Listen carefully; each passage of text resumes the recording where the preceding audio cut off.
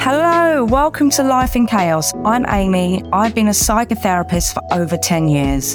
In my private practice, I help clients make sense on their feelings in a space that is safe and non-judgmental. I'll be talking to real people where they reveal the hard things they have dealt with and what helped them move forward. I will also share stuff that I have found difficult, as even healthcare professionals are not okay sometimes.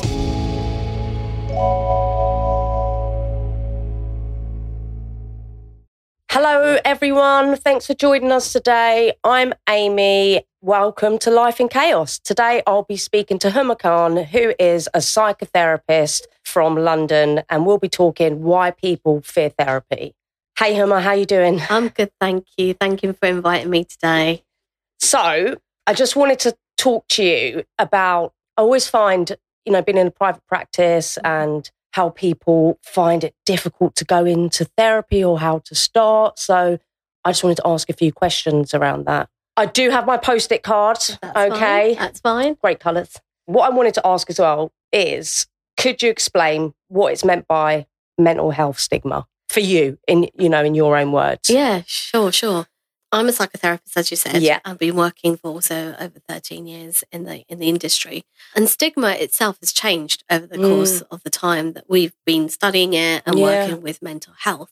Currently, we've got a lot of awareness of mental health. Stigmas around that have changed. But, you do find that there is still, certain kind of groups of people or cultures of communities that still struggle to talk about mental health. And it's difficult for them. Also in the workplace, as I said, it's becoming more accepting recently that mental health can be discussed, but it was, people felt marginalised in previous years. And schools as well. You've got lots of students now getting a lot of support with mental health. But if we talk about historically, 10, 15 years ago, it was really difficult for people to really get support. For me, for a long time, mental health has kind of been misunderstood. Yeah. Quite a lot. And I, like you said, I can see the changes myself as well with everything. But I know it's out there that we should talk about it. But I still think it's really challenging because I still think we can sweep our feelings under the carpet, can't we? And it's especially with the cultures, everything that comes into play around mental health. And I think can be really challenging. But I do think it's getting better. I think workplaces are trying to do more approach about it, but I do think the change needs to come from the top. Oh, for sure. But also you've got different types of communities that are disadvantaged, socioeconomic backgrounds, people, are disadvantaged to that, where they're living as well. We're in a diverse city in London, and we've got great inner support here. And let's not forget the gender biases as well. There's a lot of stigma, and has been, sadly, for, men to come to therapy. Yes, I'm glad you touched on men, not being able to reach therapy, because I was thinking about this, and what I've kind of learned from clients who are men, that kind of traditional masculinity identity that emphasizes on performance and achievement rather than a room for vulnerability and emotional expression. Yeah. Right. And I think that's still there. Absolutely. I feel, the expectations discourage men from seeking help. We need to provide them with different resources, not just therapy, other resources that could be useful just to, help them support and get over these barriers. As you would know as well, in your practice as well, when you get a young man coming to therapy, that's like, I didn't think I'd be doing this. I never thought I'd be coming to speak to a therapist about my feelings. But also, let's also remember that men are also quite isolated in who they've got around to talk to. With women, we have great support networks of friends, family, even colleagues. But men, I don't want to generalise, majority of men struggle to talk about lots of deep feelings and be vulnerable in front of And others. I think there's a lot of shame, isn't there? They're seeing their friends not talking or finding it challenging. But I am finding, especially in the younger generation, they are talking more.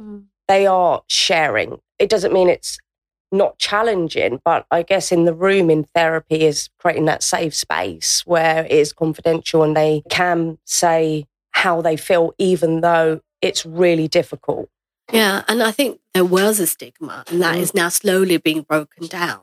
But there are still lots of groups of people that still find that quite challenging. So if we've got a young Black man or a young Asian man trying to access therapy, again, it's about cultural as well, and cultural expectations of what's expected of them. And that is still quite difficult to work with. It's quite challenging. I mean, therapy is daunting, isn't it? I mean, for sure. My experience entering therapy for me was so daunting. I was like, I don't want to do this. It was all these feelings around it. And I guess what I learned was it was okay to feel sad. It was okay to feel angry. It was okay to feel anxious, and having that permission in the therapy room and not burying my feelings deep inside, which I'd done for a long time because I'm protecting myself. I think my therapist taught me that it's not selfish to take care of yourself. It's for your emotional well-being, how you would look after maybe your kind of physical self that you would look after. But it wasn't one therapist. I had to go for a few therapists. Indeed. And I think that's okay because not everyone's suited to everyone, right? And I always say that to clients, that if I do an assessment, it's kind of like, don't feel pressure. Go and speak to someone else and you will know. If you choose not me, I'm okay with that because it's what's best for you. So how was your experience kind of initially going into therapy and going, Yeah, coming from a South Asian background, I didn't have a lot of support around me when it came to my own mental health and my own needs growing up, going through the difficulties I had in my own personal life, being it my own fertility issues, being in my marital issues, and there were lots of things. So when it came to the part when we were training as therapists, as you and I have trained together, we were told to go and find your therapist. What does that mean? How does one find their own therapist? And it was daunting. It was a minefield and I didn't know where to go and what to even look for. For me, in the course of the years, I've had different types of therapists as well at different times of my life. So I'm talking about my first ever experience. I think it was, I just need to do this as part of my training. I need to get my hours. It's fine. I'm not even sure if I need therapy at this time. But I think subconsciously I was really asking for it and I really wanted it because so much was going through my own life at that time when I was training as well. My suggestion now, experiencing different types of therapists, I think you're right. I actually went with a recommendation the very first time and it was a placement that I was working. It was my head of counselling department at that time. She suggested someone. I thought, right, so the head of counselling. This has got to be a good fit. Exactly. This has got to be the one. She's got to be the one that's going to fix me, is going to understand me. And I think I went in with that expectation. Yeah.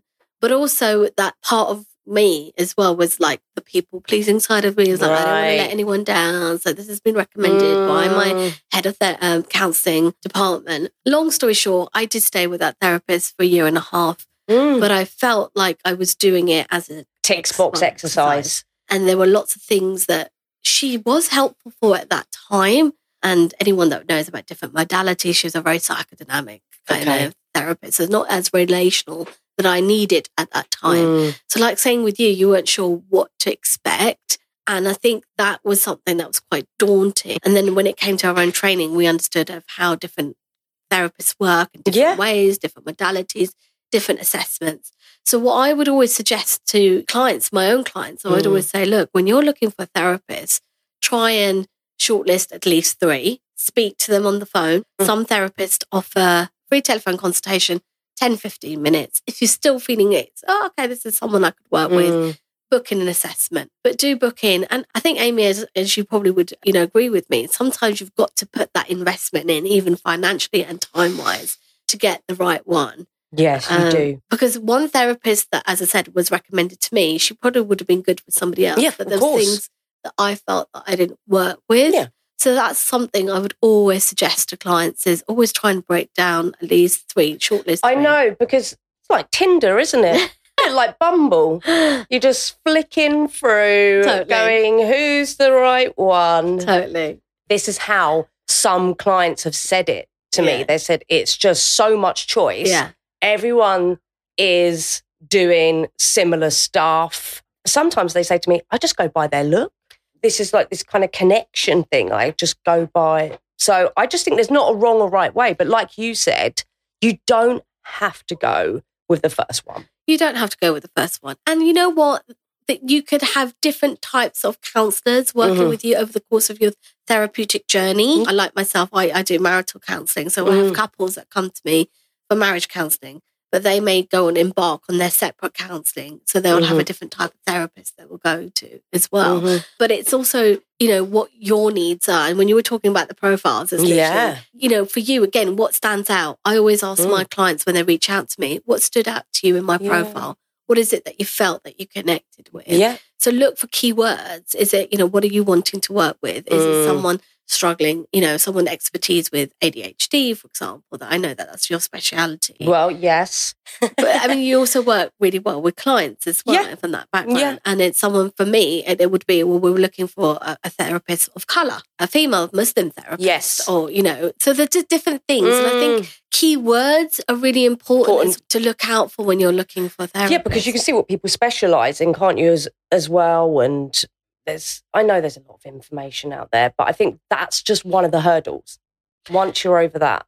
And then one thing that's just jumped to me is when people come up to you, are you a CBT specialist? Are you this? Yes. It's because they've learnt this terminology, or this is something that, you know, has been suggested to them by their GP, for example, go to for CBT or go for, you know, IAPT or, you know, and the NHS services, which we, as we all know, overstretched right now. Yes. But I would try and say, why is it that you feel that CBT is beneficial for you? Yeah. Do your research, right? See what other stuff's out there. Yeah. Because, again, not every form of therapy is going to fit one person. So that's why variety is so important as well. I wanted to kind of touch on, when should someone consider therapy? What a wonderful question. Right, when do we do it? You know, has it got to be a big crisis? Does it not? You know, I have my kind of thoughts on them, if it's wrong or right, but let's start with what you think. I think, like you just said, there is no right or wrong answer. It really is about you and your personal journey. I do feel, sadly, a lot of people come to therapy when they are in times of crisis. Yeah. So they're not necessarily available emotionally and mentally for that time and space because they're in the midst of their crisis. So what that starts to become is that we're doing damage control. Collateral damage is being, you know, happening, and we're trying to, you know, help them manage them through their crisis. And then there's a lot of expectations then put on the therapist, as you can understand, when people are reaching out to you in their time of need. I would just say is, you know, for yourself, is ask yourself, what is it that I want to work on? Yeah. And, you know, it's like the analogy that I would use, that you go to the gym to get fit and healthy, and you know it's a journey. Yes. So you want that summer body, so you start working in January to get to where you want. And that's what I would say is, you know, if you're feeling kind of stuck in life, something's coming up for you, and you feel that there's a change that needs to occur within yourself, and you want to work on that, on feeling unstuck. So then, you know, rather than feeling, okay, I'm now stuck, I want to leave this job because I'm so unhappy and I don't know what to do, come to therapy prior to that to help you through and navigate through those challenging times. Because I do think some people think, my problems are not big enough for therapy. You know, they're not big enough, and they do that comparison piece. But it doesn't have to be major issues or crises. So if you just feel your emotions are having an impact on you in some way, because your mental health is so important, just reach out. They don't have to be. You know, we live in such a chaotic, you know, I'm talking in London City, with so much stuff that we're kind of programmed. Well, I feel we must be happy all the time. There's so much shit that goes on that things are going to impact us. Yeah. And being able to talk to someone independent and just say, actually, God, work is really crap at the moment. I just want to talk about that. Or, you know, stress. I just don't think, I can't emphasize enough that all problems are valid. Every problem is valid. No issues, big or small. And you're quite right. I've had in recent times a lot of clients talk about their friendship circles and how difficult it is for them to navigate that. And I've had clients say, oh, Huma, you must think this is so trivial. And I'm like, no, actually, it's not. It's not trivial. It's impacting you. It's impacting you as a person. It's impacting your own self-confidence, your self-esteem. It's bringing you down. It's causing you anxiety. So these are all, you know, what we've got to think about are the things that are leading up to these anxious moments or difficult times in your life. And we need to understand what's happening underneath. And as psychotherapists, that's what we work with. What is the undertone, the undercurrent? What's happening underneath all of this? Yeah. What's happening to your subconscious mind? What's happening to you, your internal world in all of this? Guys, reach out, okay? Just do it. Stop overthinking it and just do it. What can people expect from therapy? Ooh. I know, right? I was thinking about this, and I guess therapy can find insight to your thinking patterns and behaviour. And each therapist has their own style, which is, everyone is different. No one's going to be the same. And I think we kind of touched on it anyway. It's something about shopping around for a therapist. But I guess it is looking at, for me, behaviours, patterns, seeing what's going on, becoming curious about that. What can people expect from therapy? I think it's a very personable journey, as you just said, and it all depends on you. And I always say to my clients, I have a very bespoke way of working with you. Each client's different, and the way you interact with as a therapist with each client is different. Each client has different needs and different way of understanding things. And so I would always say, come in with an open mind. Don't have any expectations. Because, sometimes I've had, which is fair enough. Some clients have come in and they've got this big list. Okay. And they've gone, right, I want to talk about this, and this. And can we get that done in 6 weeks? Yeah. And, and what's the time scale? Yeah. And how do I, but I understand because they don't really know, do they? It's the kind of psychoeducation around that. Yeah. And psychoeducation and setting expectations. And I think that's always needs to be important for therapists to do that with their client initially. What I do, and I'm sure you yourself and many other therapists always say to clients, look, let's start. I know what you want to work on. That's great. We'll think about it. But let's start and we'll review as we go along. So have 6 weekly reviews and just checking in. And I try to tend to check in with my clients. Yeah. How did you feel the session went? Yeah. Is there anything that you feel that we need to really divulge into more and look at? But also bearing in mind, Amy, those 6 questions or 6 weeks worth of stuff, one particular area could take 6 weeks itself to explore. Yeah, of course. It's not as structured as people would expect. Yeah. And I think just free flow, free association. Yeah. Let you're coming in, talk about what your mind is saying, but what is your body telling you as well? It's really important to understand what's coming in within yourself and exploring that. Yeah. And I think clients would say big statements, maybe start to well up or just to tremble a little bit. And then they're just over, and I'm like, let's stay with that. What is it? You're aware of what I mean? And then it's about pacing the clients. And there's things that they're doing, maybe subconsciously, they're not even aware of that they've been doing. Yeah, of course. Just ignoring those feelings. But I don't think they actually, like you said, know what's going on because we all have armour, don't we, to protect ourselves. And taking that armour off slowly is very difficult because people still feel like you're going into battle from a past experience. Yeah. It is working, like you said, with the body, and starting there is really important, I find. If people go, I just don't know what I feel. And that's okay. That's okay, because maybe you don't know how you feel.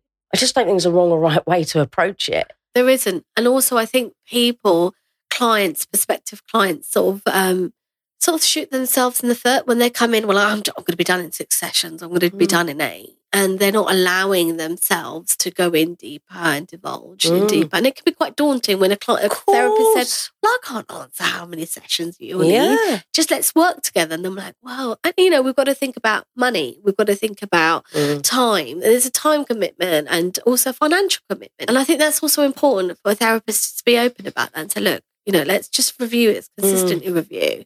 Because things that you may, and you probably have known, a client walks in the therapy room thinking, I want to work on this area of my life. And actually, when you start working, there's something else that's just opened up. It's like a Pandora box. Yeah. It just, things keep coming up. I think that sometimes they're like, oh, I didn't even come in to talk about that. But that can happen in therapy, as you know. Yeah. That happens in my own therapy. I'm sure it happens in your therapy. How do we provide some guidance for people that are looking for a therapist? How do they find a therapist? What would you say? Because sometimes you just think, I don't know where to start. What would you kind of say? Someone right now was like, actually, I want to go to therapy. What routes is there for people to look for a therapist? Yeah. So you've got lots of resources online now. Okay. You've got different directories online. as commonly known would be like the BACP counselling directory and counselling directory as well. But again, if you want to, what I would say is think about what you want to work with. And so, you've got other therapy guides like the Black and Asian therapy guide. We've got therapists of colour, and you've got Muslim therapy guides as well. So someone with a Muslim background. So it's about, the LGBTQ community and different things that are coming up. So I think really know what you want to focus on. So kind of do some research. And also keywords. What is your key thing that you want to work on? A lot of these directories are really clever. On the counselling directory, for example, you put someone working with anxiety and you'll get a lot of like therapists that have got anxiety or expertise or working with ADHD or marriage counselling. So it will filter that. There's loads of filters on there. So check your filters, but know what you want and, ask what is it. And you can ask friends, I guess, can't you? I know you said, actually, I got recommended when I was starting my therapy, when I was doing to study to be a psychotherapist. I recently found my therapist through a friend and it's worked for me. I'm not saying it works for everyone, but that's that you can ask friends as well. And like you said, the counselling directory, the BACP, the Muslim kind of counselling, there's lots of choice where you can look and research. And let's not forget that COVID and how that's changed, how therapists are working. We are working online. Traditionally, you would have been restricted to where you were locality-wise. Yeah. And you would just find someone who's close for you to walk into. You don't need to worry about that because a lot of therapists, and if you're happy with that as a client, do work online as well. So you've got a wider choice. I'm working with clients, from different parts of the UK and also different continents. So it's about accessing that. Yeah, there's a lot more choice. But check the website. Some therapists have websites, some have Instagram and other things. And, when you do find a therapist, I would say, don't be scared to ask them for their credentials. Don't ask them anything you're curious about. Ask them because that's what they're there for. I guess with the counselling directory and the BACP, they're kind of, everyone's registered, right? Yes. So they are, accredited to those governing bodies. And that's what's also important. I think that's what we need to touch upon is making sure that you're going to someone that is attached to a governing body. Yes. And the main ones that we know, psychotherapists, are the BACP and the UKCP. Yeah. Can't remember what they were, the British Council or something. Yeah. So they're important ones. And then you need to know that go with someone that is accredited to work as well. We've got a lot of different kind of holistic people that are working out there. Yes. And different things that they're working with. It's really important to make sure that everyone is qualified to work with you. Yeah. That's important. Huma, thank you so much. I really appreciate you coming in, sharing your experience. And I hope, for our listeners that some of the stuff we've, that they can take away with them and it can be useful in some way. And if you just want to give some information, if anyone wants to find out more about how you work and where to reach you, or because maybe that could be really helpful as well. Yeah. I'm on Instagram. Okay. And they can follow me In Therapy With You. So In Therapy With You.